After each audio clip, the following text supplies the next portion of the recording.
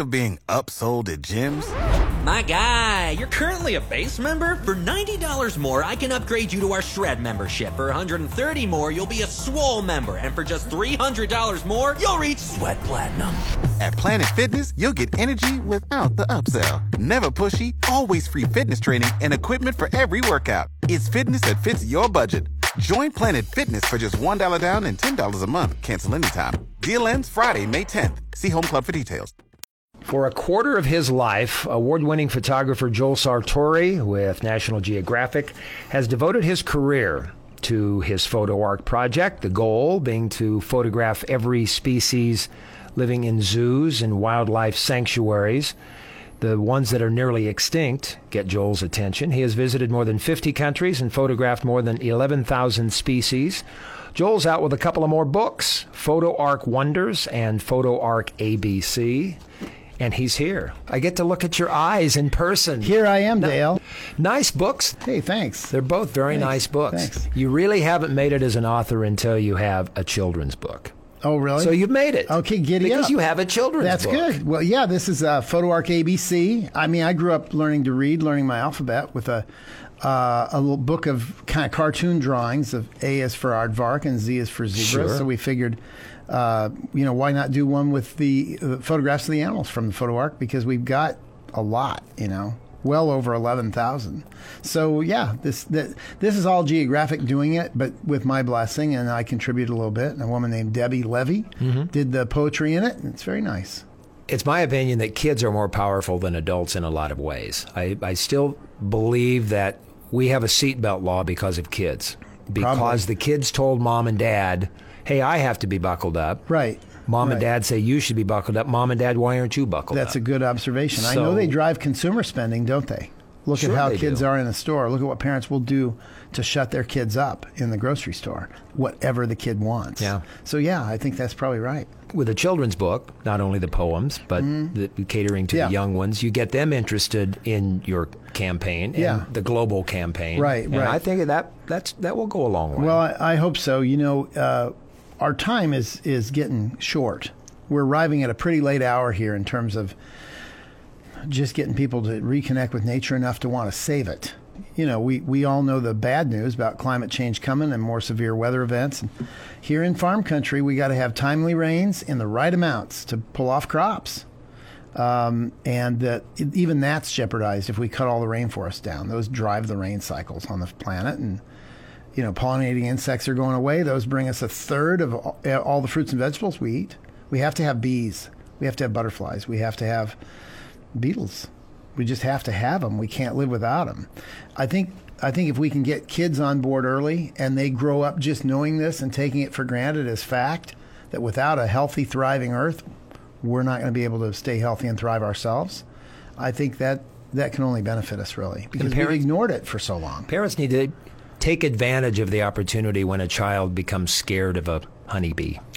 Oh, yeah, absolutely. Planting a pollinator garden in your backyard, planting milkweed for monarchs and nectar-bearing plants, pollinating plants for everything else, including monarchs. They need fuel to continue their migration. Those are really big things to get kids so that they not only are not scared of insects, but they embrace them, and they think they're amazing, which they are. We planted a milkweed. Now we have 100 milkweed. Good. In the Johnson landscape. Excellent. And we did too in our backyard. Yeah, they spread really well. And at our office, we have planted native prairie out in front again, and we put signs up for the neighbors to see, what's going on here. Why does this look a little shaggy? But there's good color in it from late April all the way into early October. And lots of different animals come visit it, mainly insects. But that's how I went through the pandemic, really, was photographing the native insects around here. We got nearly 1,000 species over the course of the pandemic. So I'm grateful to them for lots of reasons.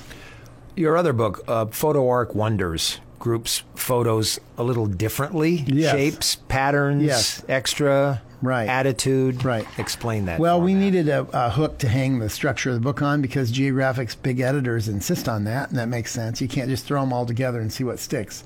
So in this case, it was just the most amazing animals we could find in the Photo Ark. Things that you can't believe they exist. You don't understand what you're looking at sometimes, and just had to organize them somehow. And so Some are super fierce and tough, so those are in attitude. Others are just stunningly beautiful or have patterns that we see mimicked in clothing. Just whatever struck our fancy. The book's meant to be just entertaining, really. And the first few pages is my introduction, and the editor, Susan Hitchcock, decided, I think we should interview your family and see what they think about this adventure, this photo arc thing. And it wasn't always that flattering, Dale, believe it or not. Especially our youngest, who is the last one living at home. And he's the one saddled with hauling all the gear in from the truck, putting it in the basement. Then when it's time to go again, bringing it all up.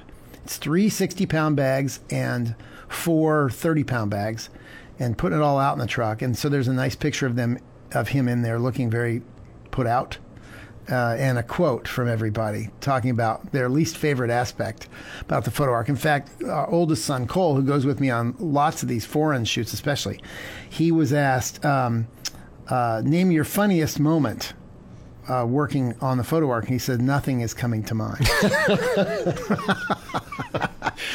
The truth of a child. And I've asked him subsequently, he says, no, it's work, Dad. It's not fun.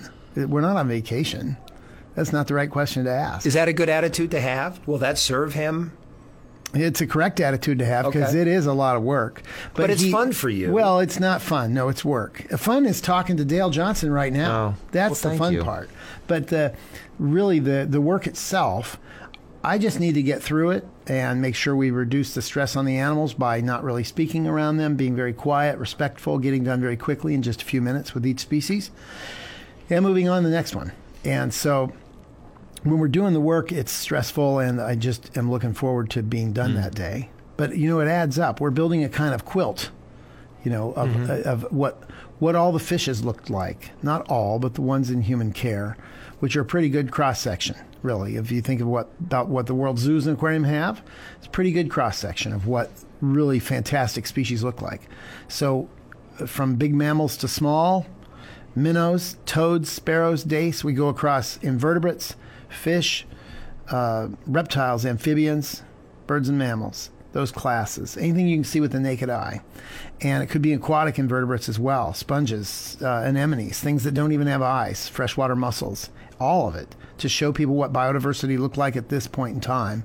Not only to have a record, but to get the public to be inspired enough to want to change things and maybe save ourselves in the process if we can get,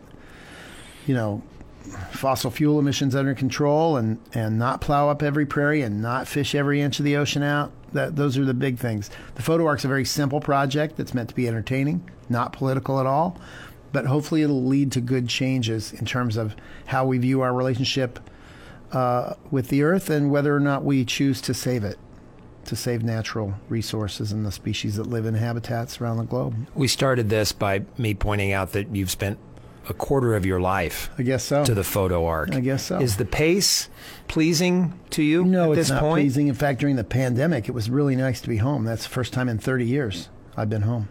But if the choice is laying around the house watching Seinfeld reruns, which are great, I mean, I've seen them all. I need to actually be doing something productive. So out the door we go. Mm-hmm. We're starting to travel now internationally again. I'm vaccinated, and it was Peru in August, and the UAE in September, and be Costa Rica in November. So we're starting to move again, and lots of U.S. facilities as well. Was I accurate? The 11,000-ish number of species. Yeah, and so growing. You're coming we'll cross up on we'll cross the 12,000 species mark pretty soon, and we need to get to about 20 to 22, 23,000. We think that's what the world zoos, aquariums, wildlife rehab centers, and private breeders have. Are you good for that?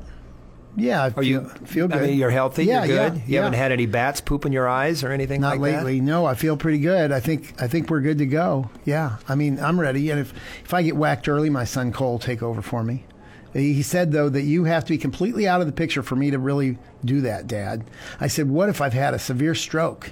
He said, only if you can no longer communicate even by blinking will I take it over fully. I'm like, okay. That's kind of a harsh thing. Guess he doesn't want it. No, but he'll do it. Subtle way to do it. He would do it if he had to. He's been along on all these shoots.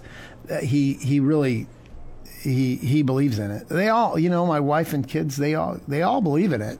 They just don't want to have to do it. But Joel, if I got behind that same camera, I wouldn't shoot the way you shoot. Does Cole shoot like you shoot? Yeah, he's got a good eye. Sure.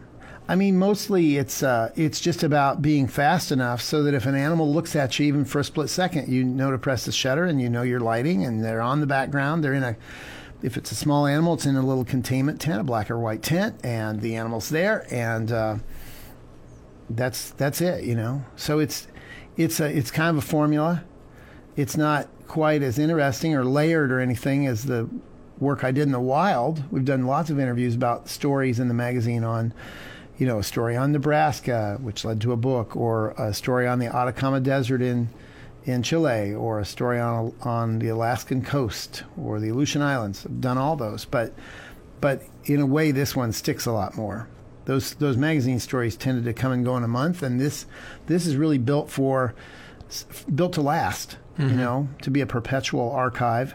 And video too. We have a video arc now, and it's satisfying, especially because we can highlight the animals that are small and live in soil or muddy water or high up in the trees. Animals that people really don't know exist. We all know about gorillas and tigers, but very few of us have heard of the Rio Grande silvery minnow or the Delta smelt or the El Segundo flower-loving fly or the Vancouver Island marmot. All these animals count just as much. Well, on these black and white backgrounds, there's no size comparison, so they're all the same size. They all have equal voice, and that's what I'm really interested in. The smaller and more obscure it is, the more I'm interested in featuring it, because I'm often going to be the only one that ever showcases that animal. The emotion that I have from your photographs are the ones that become extinct. Yeah, it's sad. It's a sad thing. You've captured a few, if not the last photograph, among the last photographs of some of these animals on the planet. Yeah, not very often, fortunately, but sometimes. 10-ish out of the 11,000? It's hard to tell, yeah, probably just that many. That's the thing, is most of these animals are around still and could be saved, and not all of them are in trouble, but some are, the specialists generally. And so we have to make sure that we use these ones that have gone extinct as ambassadors to try to get people to realize that extinction's permanent. It could do untold damage to the human species if we lose the wrong critter. Mm-hmm. I have a National Geographic in my desk turned upside down. It's a photo of a rhino that's about to die, and I think it's the last rhino on the face of the planet. Vitale, I won't turn that over. The ranger's kneeling next to it. It's one of the great wildlife photographs that's ever been done. And I can't turn that over. Yeah, it's because it's sad. It's heartbreaking. Yeah, that's the northern white rhino. That was a male named Sudan. He was the last living male. And then there's two, a mother and a daughter, that live in a pen in Kenya under armed guard. They're the last two northern white rhinos.